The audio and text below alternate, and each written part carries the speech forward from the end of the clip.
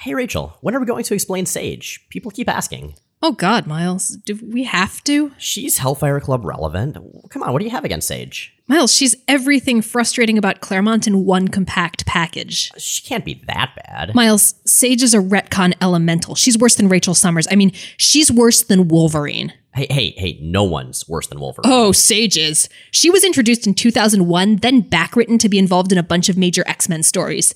And she's impossible to research without mainlining like 40 years of comics, because every article that goes into her history lists X-Men 132 as her first appearance, even though that was a retcon from 30 freaking years later. Right, yeah, she was a spy in the Hellfire Club then, right? Oh yeah, but that's just the tip of the iceberg. Did you know she was also the kid who rescued Xavier after the fight with Lucifer where he lost the use of his legs? What?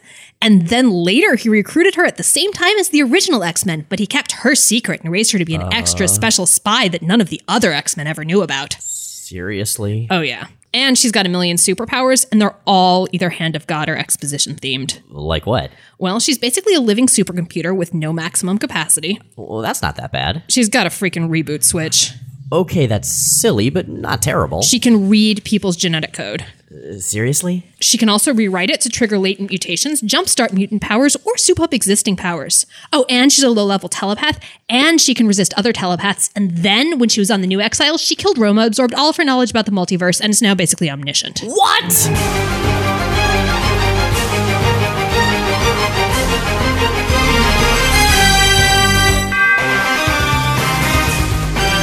I'm Rachel Edidin. And I'm Miles Stokes. And we are here to explain the X-Men. Because it's about time someone did. Welcome to the 12th episode of Rachel and Miles Explain the X-Men, where we walk you through the ins, outs, and retcons of our favorite superhero soap opera. This week, we're going to be wading into the first half of the iconic X-Men storyline, the Dark Phoenix Saga. This is technically the start of the Dark Phoenix Saga. The Dark Phoenix isn't actually going to show up until quite a ways in. That's one of the things I love about this story is Claremont, he knows how to build something up. So by the time she does show up, the story has freaking earned it. Where are we so far in terms of the Phoenix? First showed up in 101.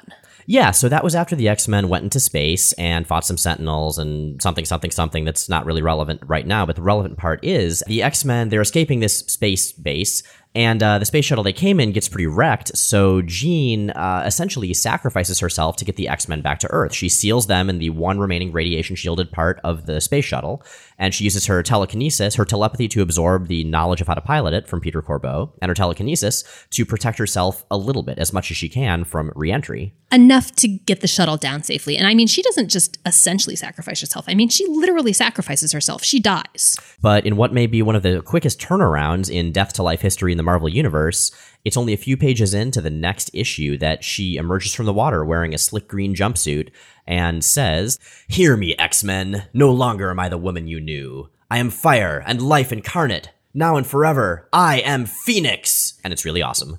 Now, I want to point out that this Phoenix isn't actually Jean Grey. This is going to be the subject of one of the largest, most enduring, and most perennially convoluted retcons in Marvel history. You can get a detailed rundown of this in Classic X-Men number 8. But for now, we're basically going to be looking at the story within the frame of reference that existed at the time. So as far as readers knew at this point, in fact, as far as the writers knew at this point, as far as Marvel knew, this was Jean Grey. You know, I think the Dark Phoenix Saga is a lot more effective if you look at it in the context of when it came out. This is comics, this is X-Men. Everything that happens will be in some fashion updated or undone at some point later. But right now, let's try to keep the sense of immediacy that readers in the late 70s and early 80s had as they were reading the Phoenix Saga and the Dark Phoenix Saga. So Jean dies, she comes back as the Phoenix, and over the next 20-odd issues, it becomes increasingly evident that the Phoenix Force is something that's now part of her, but it's a lot bigger than her. A lot bigger than the X-Men, it's a lot bigger than Earth. This becomes extremely clear in X-Men 108, when she essentially rewrites reality within the Shi'ar M'Kraan crystal. What's kind of cool is after that, we don't really get a whole lot of explanation. Like Moira McTaggart, the Scottish scientist that's been working with the X-Men for a while at this point, she's researching it, a lot of the characters are pondering it, but we don't really get an explanation for quite a long time. Jean goes back to the team, is going around as Phoenix, she's more powerful, but it's basically business as usual, except for some other things that have been subtly building up in the background. What's been going on before this storyline, and we talked about this in our last episode, the X-Men were sort of split in two. two, Jean and Beast and Professor Xavier on one side and the rest of them on another, and each side thought the other was dead because there were no cell phones in 1979 and 1980. Now, Jean ended up on Muir Island, which is Moira McTaggart's research facility. She was hanging out there with Multiple Man, Havoc, and Polaris, as well as Moira, and basically testing the Phoenix's powers. And while she was there, she started getting these weird flashbacks. She's being followed around at this point by this guy named Jason Wingard, who's this handsome, dashing, 1700s-looking gentleman. In the flashback, she's having what she thinks are ancestral memories of some distant ancestor of hers in the 18th century, whose name is also Jean Grey, who does stuff like go on transcontinental voyages and hunt humans for sport, and mostly romances it up with a dude named Jason Wingard. We, the readers, have seen him a number of times, being all sleazy in the shadows with his debonair sideburns. He also, unbeknownst to the readers or Jean at this point, during her travels around as she's trying to get over the X-Men, as far as she knows, dying, he's been posing as different people, like a priest she talks to on a train, just really gaining her trust in a sort of confusing, subtle way. Now, what we know, and Jean doesn't, is that Jason Wingard is actually Mastermind. If you'll recall, this is a guy who was part of the Silver Age Brotherhood of Evil Mutants. He's super creepy. He is basically a proto-pickup artist. We saw him back in the Silver Age again trying to hook up with Scarlet Witch using illusions, and now he's basically playing that long game with Jean. He's trying to manipulate her into some kind of alliance with something called the Hellfire Club. The Hellfire Club are so much fun. The Hellfire Club are basically the mean girls of the Marvel Universe. They kind of are, except very few of them are actually girls, but they are extremely mean. It amazes me that the Hellfire Club was not made up by Jack Chick, because it reads like the kind of cautionary organization that you'd see like in a chick tract. So the Hellfire Club is a nebulous shadow organization. Branches of them have been mentioned before. Specifically, they were part of the rebirth of the Sentinel program, the series of events that landed Jean at the bottom of Jamaica Bay and led to the emergence of the Phoenix to begin with. What the actual Hellfire Club is going to vary a lot over the next 40 years. Here's the stuff that stays consistent. The Hellfire Club is essentially a high society gentleman's club. So movers and shakers, like, your rich industrialists and stuff like that, your politicians looking for influence, they'll gather that. And we'll actually see family members of a couple of X-Men characters as part of that over the years. Well, in other parts of the Marvel Universe, I think Tony Stark is a member of the Hellfire Club. Yeah, I think he is. And Warren Worthington II, which is to say the father of Angel, is a member. Sunspot. And I mean, Angel technically is too. True. Sunspot's father, Roberto DaCosta Sunspot, so Mr. DaCosta, who probably has a first name, is a member as well. And Sunspot actually becomes part of the Hellfire Club Inner Circle, which is, again, something that we see come up again. There are sort of two levels to the Hellfire Club. There's the big part where the people who think they run the world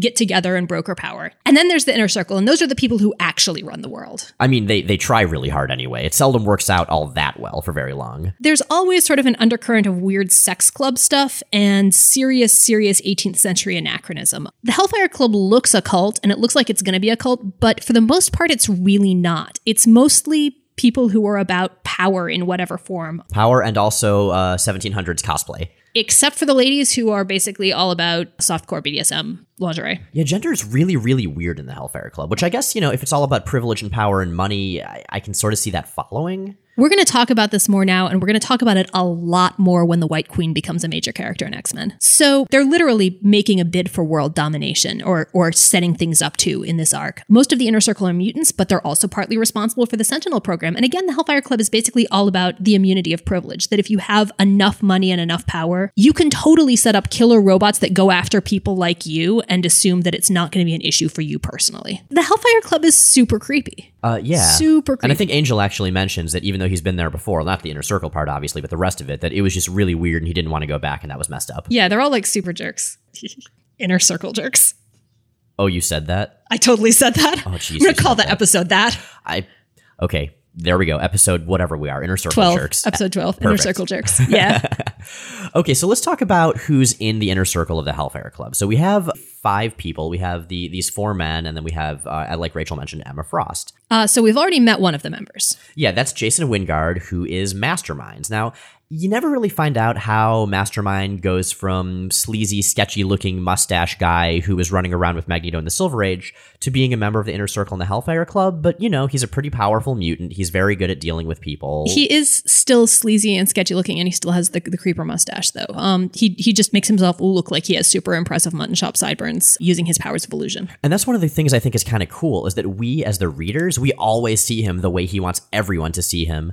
at least while he's conscious and in control of himself. Like, he's always that really suave-looking Jason Wingard dashing man. So the most persistent central figure in the Hellfire Club is Sebastian Shaw. Sebastian Shaw is the Black King of the Hellfire Club, and periodically the Hellfire Club inner circle ranks are eventually going to be primarily set up like chess pieces, the Black King and Queen, the White King and Queen. Sebastian Shaw is the Black King. He is a mutant. He absorbs energy, any kind of energy, so kinetic energy, being hit, also telepathy. What about being really stoked? Can he absorb that? I'll allow it. Okay, good. Because it's totally up to me. That makes him so much more powerful than he was before we described that aspect of his powers. So, and he channels that into physical strength. Shaw interests me because he's one of those characters who I always thought of as sort of background, but my best friend, he's one of her favorite characters, and I was completely baffled by this and asked, what's interesting about him. And she sent me this long email, which I was going to quote and then completely forgot to print out and bring because I am organized like that. But what was the gist of it? He's absolutely ruthless, and he's a lot of really interesting contradictions and juxtapositions that you don't see a lot in villains. So first of all, he's a super dramatic villain. I mean, he's got, the amazing outfit and the serious sideburns, and he talks like a villain. Like, he chews scenery to an appropriate extent. He also, I like that whenever he gets in a fight, the first thing he does is take off his shirt, and he's got this amazing sash. He's definitely got the Dalton thing going on. Roadhouse?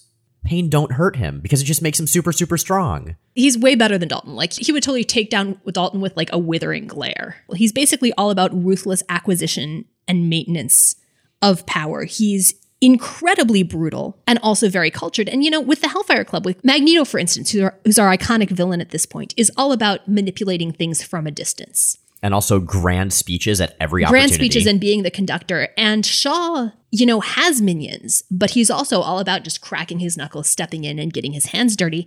And then when he gets beaten at the end of this arc, he just goes, fuck this, gets in a car and leaves. Yeah, like, he's not really bent out of shape about it. He's like, okay, well, I lost the battle. There's no point in dwelling on it. Let me think about what I'm doing next. Shaw isn't about a grand philosophy or design. He is directly, thematically, and practically about power. And that makes him interesting, and it makes him ethically really interesting too, because there are points where he does ally and team up with the X-Men, and it's basically always about the most direct path. Now, Shaw was also one of the main villains of X-Men First Class. He was played by Kevin Bacon, and boy howdy, that was a weird casting That was choice. a really different Shaw. Yeah, Comics Shaw is not a Nazi. Comics Shaw he's about the same age as or a little younger than Professor Xavier. He features pretty heavily into the first arc of X-Men Legacy, which is a really interesting comic worth looking up if you want more Shaw backstory.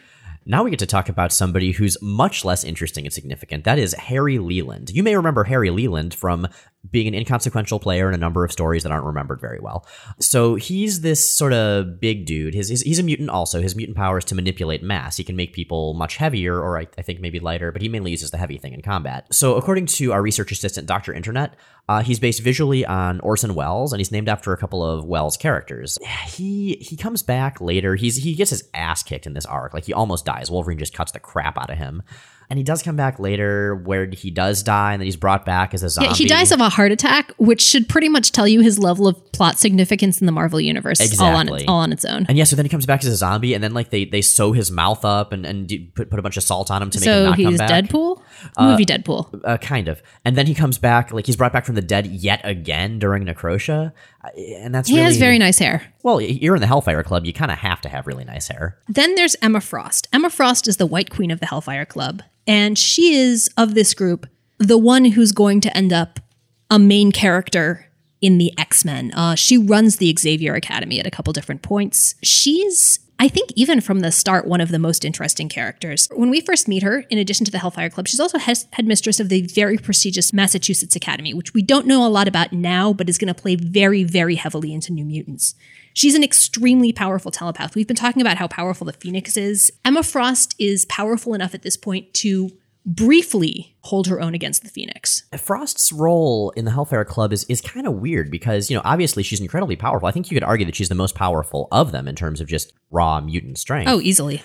But this weird gender thing that's going on, let's talk a little about that. The first and most prominent visual difference in the inner circle of the Hellfire Club is all of the dudes dressed like 18th century aristocracy. And Emma wears a white corset, panties, and a cape. And variations on that corset, panties, cape thing are the uniform for women in positions of relative power in the Hellfire Clubs. When Jean is the Black Queen, she basically wears the same outfit in black. Shaw has some kind of sway over her. And it's never quite clear what, and it's never quite clear if it's a deal or if he has some kind of direct power. And again, this is something that the comics do go go into and kind of deconstruct later. But the gender dynamics of the Hellfire Club, and especially the Inner Circle, I think they're a good measure for the ways in which, I guess another way in which the Hellfire Club is unsettling and kind of creepy. Because it is still very much about power and control in a vacuum, but it's also very much about exaggerating and reproducing existing social power dynamics. And it's fun to see that subverted too. One of the best visual versions of that, Jamie McKelvey redesigned the White Queen at some point just for fun. It never made it into a comic. And basically created a costume for her that looked analogous to what the male members of the Inner Circle wear. And it's super cool looking. I'm going to see if I can dig it up. It's that is awesome. So sharp. I will say later on, Emma Frost ends up with some of the most impressively impractical costumes we've ever seen in the Marvel Universe. But she kind of owns it. Like, using her sexuality almost like a weapon is part of that character. And so I feel okay about that. I don't feel like it's, emblematic of how comics as an industry is super messed up gender-wise, at least more than a little bit. It's part of that character, and it's something that character frequently, deliberately, and explicitly deconstructs. Totally. It's occasionally treated as the, oh no, it's just empowering. It's just her owning her sexuality. But when she actually talks about it and when it's actually explored, it's basically all about a really cynical approach to navigating a system that is weighed profoundly against her. Like, I want to do a whole episode that's just gender theory in the White Queen. I think we just did about a third of one just now. It was like 3 minutes. Come on. The last member of the Inner Circle is Donald Pierce. Now, Pierce is unique in a couple of ways. His hot pink frock coat is one of those ways. This dude's choice in colors is really questionable. He is like the disco prince of the colonial era. Oh, no, disco hasn't even entered into it yet, but it will. So he is, first of all, he's not a mutant. He's the only member of the Inner Circle who's not a mutant. And what he is a cyborg. It's really not explained. It's just like, oh, yeah, robot arms, whatever, he dude. He just is. Yeah, Wolverine cuts off his arm and it's wires, and they're like, oh, he's a cyborg. I guess we're in an X-Men comic. He seems really inconsequential right now. Like, he's just one of the members of Inner Circle. He's a little whiny. He's a lot whiny. He's a lot whiny. He sort of flips out when the Hellfire Club loses. But what's interesting with him is that he comes back a whole lot, way more than, say, Leland, who's also not terribly interesting at this point. He ends up being linked to the Reavers. He ends up being linked to the Purifiers. He ends up being linked to Bastion. He's not one of the iconic X-Men villains by any means, but he keeps coming back in major storylines over and over and over. But for right now, he's just a dude with robot arms and a terrible fashion sense. The Hellfire Club, the Inner Circle specifically, have their fingers in everything. They are, again, super powerful. They're part of the Sentinel program.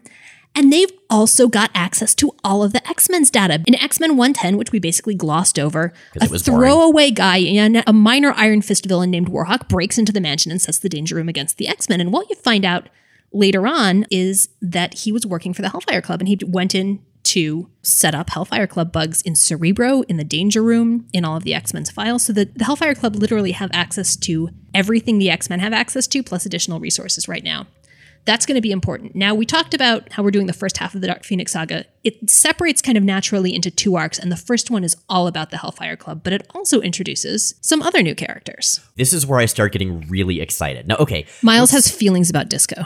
Well, even more than that, though, let's just take a step back here for a moment. So the Dark Phoenix saga, we've talked about how it's the iconic X-Men story and one of the best X-Men stories. And looking over it again in preparing for this episode and the next one, I personally had forgotten just how tight this story is. And I think it might be Claremont at his very best and the X-Men at their very best. I agree with you partially. When it is tight, it is Claremont at his tightest. It's the X-Men at their best. I don't think it's that way throughout. I think there are major digressions from that. I think for the most part, it's excellent. For the most part, it's really good. There are some points that get away from it. Still, it's the definitive arc. And some of you will disagree, and you're wrong.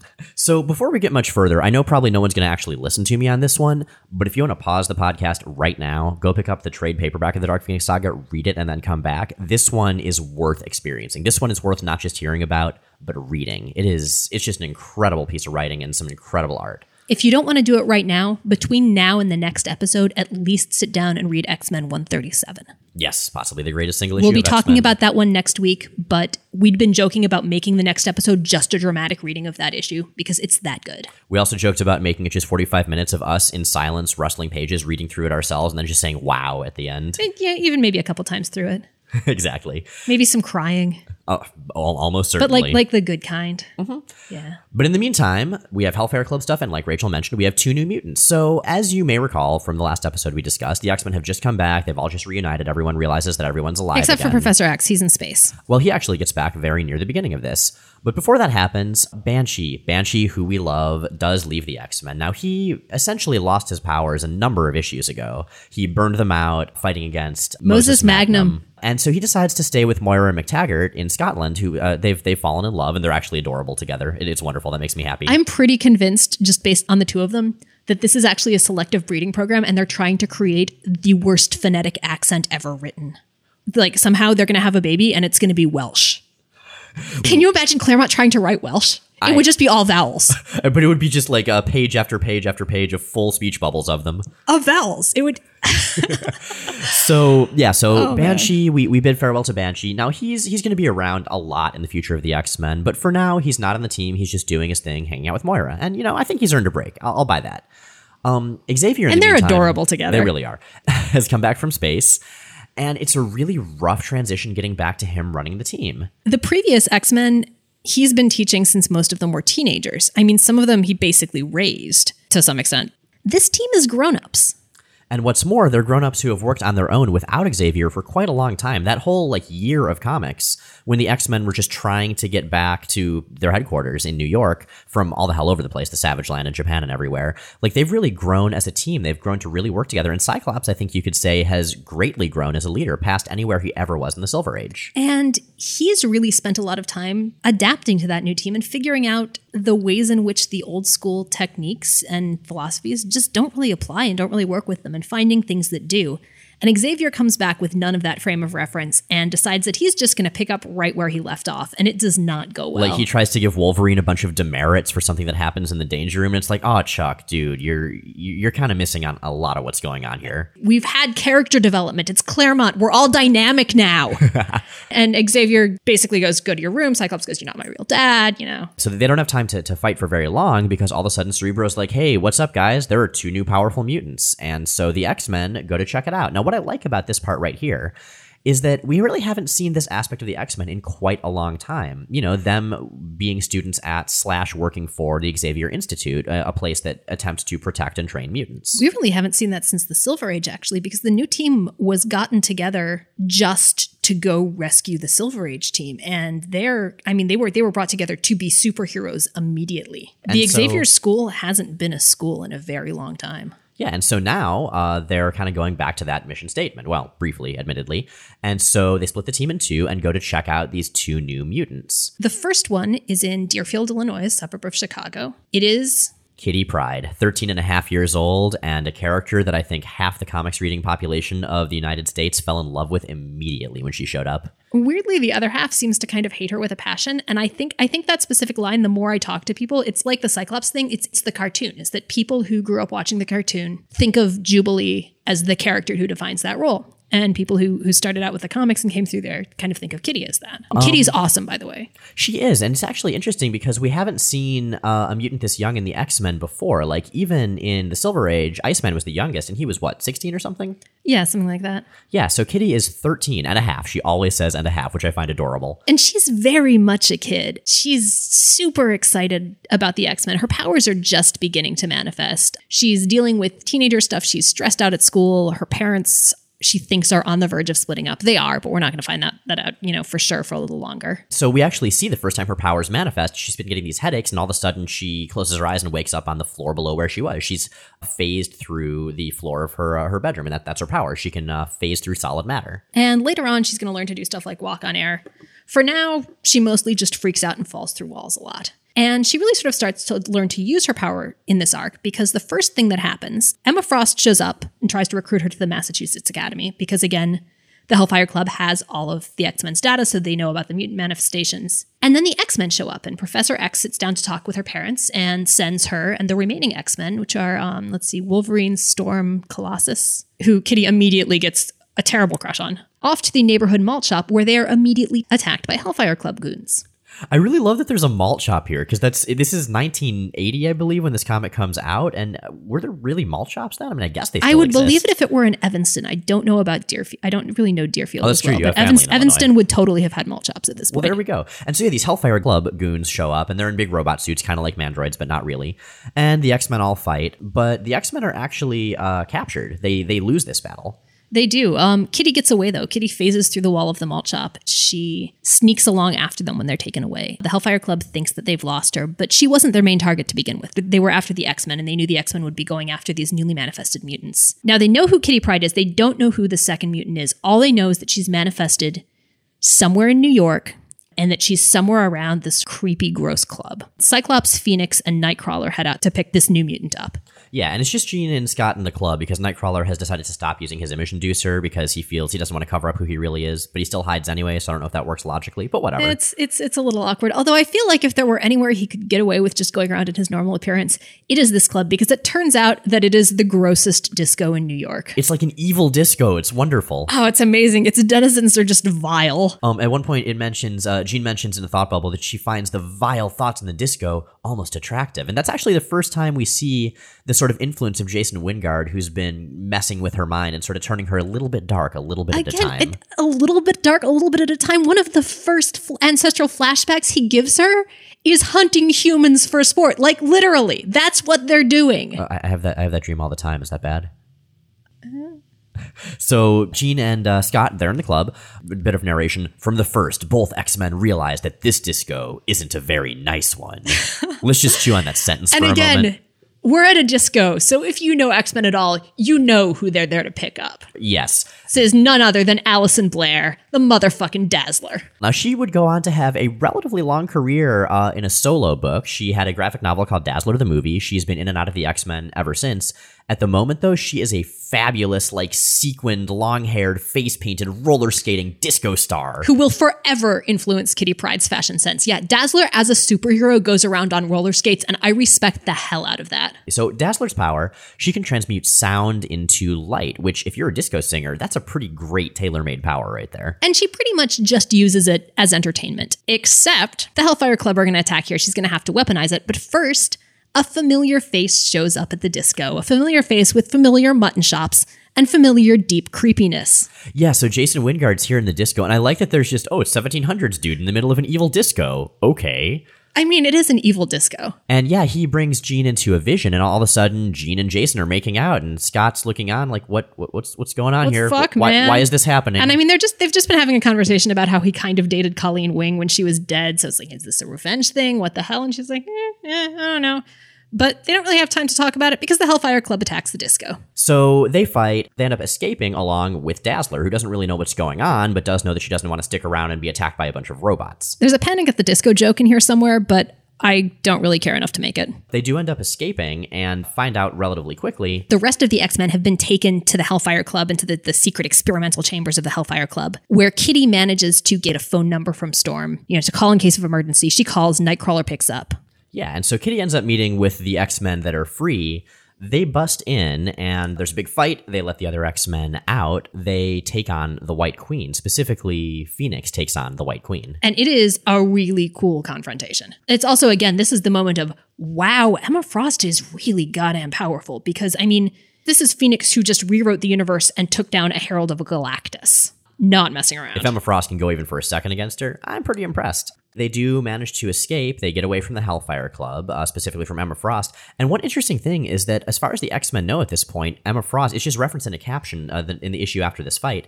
Cyclops mentions that she preferred suicide to capture. So it's implied. Which is weird because they didn't see her die and they don't really have any evidence that she's dead. They just sort of decided. They've been fighting Magneto for how long now? You got to see the body. And even then, maybe see the body twice. Maybe see two bodies. Oh, X-Men. You try. So what I like here is a lot of the time Super Team fight a bunch of villains, they get away and they're like, well, I'm glad that's over. But the X-Men decide, hey, these people keep coming after us. We should probably take them on. We should probably... They know things they shouldn't know. This is creepy. This is big. We have to deal with this. But before they do, they decide to take a break in the glorious chalet of our buddy Warren Well, they're Worthington. not taking a break. Again, remember, Warren comes from high society. He comes from really old money. He's a member of the Hellfire Club. So they go to him figuring that he might have some answers. And he's hanging out in New Mexico, basically swooping around in tiny shorts. swooping around in tiny shorts, the Warren Worthington III story. Yeah, basically. I just wrote his biography. But there's also an iconic scene right here where Jean and Scott meet up. They're on this sort of butte in the middle of the desert. And this is actually a beautiful scene. This is one of my favorites. And this is a scene that's going to come up again and again. It's going to be referenced later in X Factor. It's going to be referenced a lot in X-Men after Jean's died. It's going to keep coming back up. And actually, again, also briefly in X-Men The Last Stand, which is the worst adaptation of the Dark Phoenix saga ever. They're out on a mesa and they're talking. And Jean tells Cyclops, take off your visor. And he's like, no, God, what? Are you fucking out of your mind? And she's like, no, it's cool. I can totally contain your powers. And she does. Think about what this must be like from Cyclops' perspective. This is something he's always had to hold back. He's always had to hold in, for fear of hurting everybody around him, especially the people he loves. And here he can just let go for a moment. He can just trust Jean, trust that she's got it, that he's going to be okay, that she is going to keep both of them safe. He has literally never had his powers contained with his visor off since he was like 16. It's a really quiet moment, but it's also, again, a little unsettling. And that's something that's played up a little bit in this issue and the previous one, is just how powerful the Phoenix is getting and how much the power of the Phoenix is starting to define Jean and the way she relates to the people around her. Yeah, there's a line a little bit earlier. Her power is a song within her, a passion beyond human comprehension. She is more alive than she has ever been. And we get that kind of narration again and again and again. Just, she is a cosmic force. She is a force of pure passion and emotion and power. Fast forward to a week later, and we've got Scott, Jean, Storm, and Colossus heading into the Hellfire Club with an invitation they've gotten via Warren through the front door. Meanwhile, Wolverine and Nightcrawler are going in via the sewers, and they are going to figure out what's going on. The short version is they do find out a little bit of what's going on. They meet up with the Inner Circle, who talk about how they're essentially collecting mutants. By meet up with, you mean get captured by. Shaw basically tells Mastermind, come on, dude, you've been playing this for, at this point, like almost 30 issues now. Get your shit together. You've got Jean Grey here. Great. Have her take out the rest of the X-Men. And he comes down and gets her. And this is the second time we've seen this effect. But the first time Cyclops has actually seen it. He sees the silhouette. He recognizes that Jason Wingard is in fact Mastermind. Oh man, that guy. That guy. I hate that guy. Right? Everyone hates that guy. He's a douche. So yeah, the X-Men are captured. The only one, after everyone gets together, that makes it out is Wolverine, who, because of Leland's sort of mass-changing powers, ends up getting punched through like a shit ton of floors back down into the sewers. Where he becomes the coolest character in X-Men. See, that's the thing. As much as Wolverine bugs us, like at this point in X-Men, he is a genuine badass. He is fascinating, and it is a pleasure watching him like in the sewers, starting to sneak through the Hellfire Club to rescue the other X-Men. We're going to talk about 2 more issues, and one of them, X-Men 133, is basically the most badass Wolverine issue ever. I would say this is kind of when Wolverine becomes the character that became so appealing to so many people for so long. Right. And again, Wolverine doesn't have his own series now. He doesn't really show up outside of the main X-Men book. He's been kind of in the background for this because this is, the Dark Phoenix saga so far is really a Jean and Scott story. And Wolverine's been kind of hitting on Jean, but it's not as big a thing at this point as it's going to be later in the comics. And it's definitely not as big a thing as it is in the movies. So he's been kind of relegated to the background. And in 133, he's stuck in the sewers of the Hellfire Club, and the Hellfire Club sends all its goons after them. And he spends the whole issue cutting through them and delivering some of the best and most character-defining speeches. Like this issue, I'm sick of Wolverine. I've talked about this before. I'm looking forward to him dying and just being gone from the Marvel Universe for a while. And part of why is that when he's used well and appropriately and not oversaturated, he's awesome. He should be awesome. He should be this badass, and these moments should stick out. We shouldn't be getting these every week because it takes away their impact. Like this works because we haven't seen it before. And there's a speech on the 4th page of this issue where he's facing off against a goon that I think we should do. The lines are so great. All right, I got this. He's scared. Can't say as I blame him either. Let's see if I can't make him feel worse. Can you do this with a Canadian accent? No, I cannot, so I won't. Aw. Hey, bub, I know what you're thinking. He's hurt and he's 5 meters away from me, and I got a full clip of ammo in my rifle. Question is, can I kill Wolverine before he can reach me and cut me into shish kebab with those freaky claws of his? Well, bub, Wolverine is virtually unkillable. Wolverine's claws are adamantium, the strongest metal known, capable of slicing through vanadium steel like a hot knife through butter. And 5 meters of floor ain't much distance at all. For me. It's your play, hero. I'm waiting. At which point the goon drops his gun. Shoot, I was hoping you'd go for it. We've talked before about how Byrne is really a Wolverine guy. John Byrne, the artist. Yeah, John Byrne. You can hear the dialogue in there. You got to actually see the page because it's one of those pages that looks, you can just tell how much fun John Byrne is having.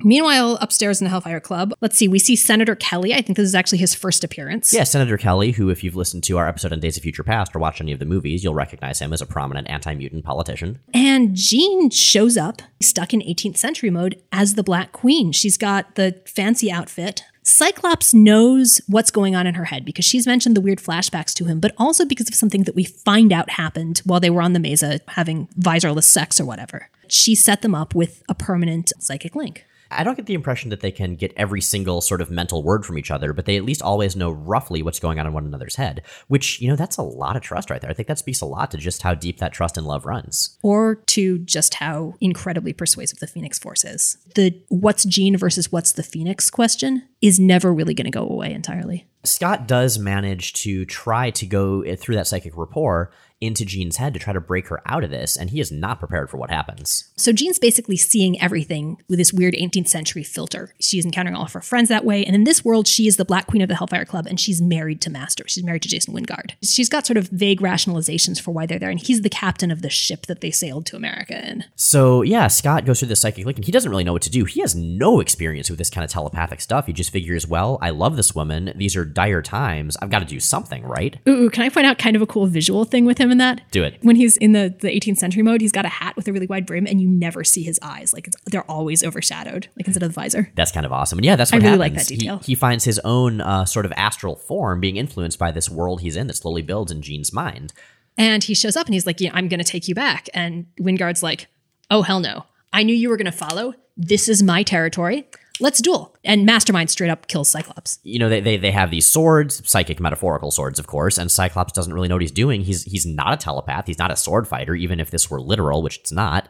And yeah, Mastermind stabs him through the chest, which of course leads to another one of those. He's dead. First page of the next issue. Oh, he's actually okay. Yeah, I mean, you said Phoenix was the fastest resurrection. This is literally a dies on one page, back the next. But what that is it's enough to break Jean out of this. I mean, this man she's loved since she was a teenager, that she has this psychic rapport with, that's enough to snap her out of Wingard's fake world that he's put her in. Something shifts. We don't know what. But at that point, Wolverine breaks in. Jean stops him basically as a distraction and frees Cyclops and the rest of the X-Men who take down the Hellfire Club. During this fight, there's one little bit I love, which is, as usual, the X-Men sort of pair off with their opponents. Colossus is fighting Pierce the Cyborg, who yells at him, "On your knees, you Bolshevik buffoon!" Like that right there qualifies Pierce to be a supervillain. Just that single line. You have your alliteration, you have your reference to nationality. It's a threat. It's great. I love it. Donald Pierce, you're delightful. We find Jean alone with Jason Wingard in the aftermath of this. And she basically fries his brain. She says, okay, you want power? I am going to make you think you're omnipotent. I'm going to tap you into the universe as a whole and completely burn out your brain. Yeah, so she leaves him this just comatose mess as basically vengeance for what he's done to her, and, as she mentions, for what he's set in motion, for what he's unleashed within her. Meanwhile, this is in Manhattan. It's only a few doors down from the Avengers Mansion, and their security feeds are picking up the X-Men attacking. Fortunately, Beast is the Avenger who's on monitor duty, and he looks and he looks and he thinks about alliances and he thinks about loyalty, because this is going to be a big theme coming up. And he says, you know what? Fuck this. Erases the security tape and goes to help the X-Men. And it's a good thing he does, because what Jason Wingard has set in motion comes to fruition. And on the last page, we meet, finally, the Dark Phoenix. All of a sudden, Jean is wearing red, and we hear some familiar words. "Hear me, X-Men. No longer am I the woman you knew. I am fire and life incarnate, now and forever. I am Phoenix." I love this callback because it's the exact same words, but it's totally different. It's this triumphant, joyful thing the first time. This, holy shit, this character we love, she's going to be okay. Something magnificent has happened. And here, it's terrifying. The uniform, well, for one thing, it looks a lot less like a uniform, which I think is a good call. It's not just the Phoenix outfit, but red. But you don't see the visible seams. It's a lot of black with red highlights. It's a much larger logo. She looks more like sort of a cosmic entity, which is exactly what she's becoming more and more. And when Byrne draws her as Phoenix, he draws her in a lot of sort of classical poses, very proportionate. When she's Dark Phoenix, he tends to use exaggerated perspective a lot. So she is terrifying. All of a sudden, Phoenix is Dark Phoenix. What's going on? And that's really where part 2 of the Dark Phoenix saga picks up. So we are going to stop for now. And I cannot wait for our next episode, guys. But first, you've got questions. You always have questions, and we love you for it. So here we have Astonishing Brett White asking, the Dark Phoenix saga is my favorite comic book story of all time. Good choice. Lately, though, I've read people on Tumblr calling the story problematic because it tells a story of a woman with too much power not being able to control that power, and thus needing to be killed. How problematic is the Dark Phoenix saga in y'all's opinion, and how much does that affect how you react to the story? This is something that actually Chris Sims addressed at fair length when he covered the way this was handled in the cartoon, to the point of actually soliciting titles for fake women's studies papers, and I'm sure there have been actual ones too. The Dark Phoenix as a metaphor for sexuality is a thing. It's a really present thing, especially in the first half of the Dark Phoenix saga. The whole thing with Scott and Jean and the Powers on the Mesa in New Mexico, the whole Hellfire Club buildup, and the extent to which that is about sexuality and power and control. At the same time, I think it's more problematic in its original context than it eventually grows to be. Because what we're eventually going to learn about the Phoenix Force is that it is a big damn cosmic thing. It's a functionally genderless cosmic thing. We see years and years later in Avengers vs. X-Men, we see Cyclops have literally the same Dark Phoenix transformation with the same speech. For me, at least, in the way that I've always read this, and I'm coming as someone with a really crunchy gender theory approach to superhero comics. I mean, I've written papers on this stuff. As a writer and an editorial writer, this is something that I cover a lot, and gender and queer theory related to comics are kind of my thing. For me, I think it says more about Jean's situation, that relative character's situation, and functional and structural repression as herself than it does about her lack of control as Phoenix. The stuff that makes Phoenix evil, it's not the sexual agency. The problem is, specifically when she starts to kill people. That does typically tend to be a problem, it's true. It's kind of a tipping point, right? Okay, what else do we have? TopCat360 on Twitter asks, can you explain why Magneto's powers are broken post-Avengers vs. X-Men? He wasn't one of the Phoenix Five. Love the show. Thank you. Okay, so a little bit of context for this one. This is a much more current thing we're going to be talking about than we've been. During Avengers vs. X-Men, the Phoenix Force comes back to Earth. And Tony Stark ruins everything for everyone. He does. The details are unimportant, but the Phoenix Force splits itself between 5 mutants, 5 X-Men. And I want to point out that the first initials of those 5 X-Men's names spell out penis. It's a secret code. Speaking of the X-Men and sexuality metaphors. Well, there you have it. Anyway, Magneto is allied with Cyclops, who's one of the Phoenix Five, as they come to be called. Cyclops, Emma Frost, Magic, Colossus and Namor. Yeah. God, Namor with Phoenix powers is no one's friend. It's true. And Magneto's allied with them. Now, when the Phoenix Five end up getting de-Phoenixed, their powers get super messed up. Like, they become less powerful, less in control of their powers. And this happens to Jean post-Phoenix, too, earlier on. Yeah, but the same thing happens to Magneto, who wasn't one of the Phoenix Five, hence the question. So his powers are less controlled and less powerful. And what it basically comes down to is that they've been warped by sustained proximity to the Phoenix Force. It's powerful enough, it's out of control enough, and it's been fractured and fucked up by whatever Stark did to it enough that it's affecting not only the people who were Phoenix hosts, but the people who were around them a lot. Now, that said, I think it's kind of a cop-out. I think it was mainly used as a story tool to make Magneto less powerful and thus really change the direction of his stories, taking him from this megalomaniacal supervillain / occasional reluctant superhero to a smaller scale, more individual character for his current solo series, which I think kind of works. Speaking of that current solo series, it's really solid. I recommend it. Magneto makes a really, really good sort of noir character, and that's basically what he's doing these days. It's full of murder. All right, well, I think that's all the time we have for today. Rachel and Miles Explain the X-Men is recorded at the Roseway in Portland, Oregon, and produced by Bobby Roberts, who's also the co-host of Welcome to That Whole Thing, which you can check out at welcometothatwholething.com. If you're enjoying the show, please take a minute to rate and review us on iTunes or Stitcher, and check out our shop at rachelandmiles.redbubble.com for t-shirts and stickers. You can find a visual companion to this episode, as well as blog posts, fan art, and additional fun at rachelandmiles.com. We'll be back next week with the second and final part of the Dark Phoenix saga. See you then.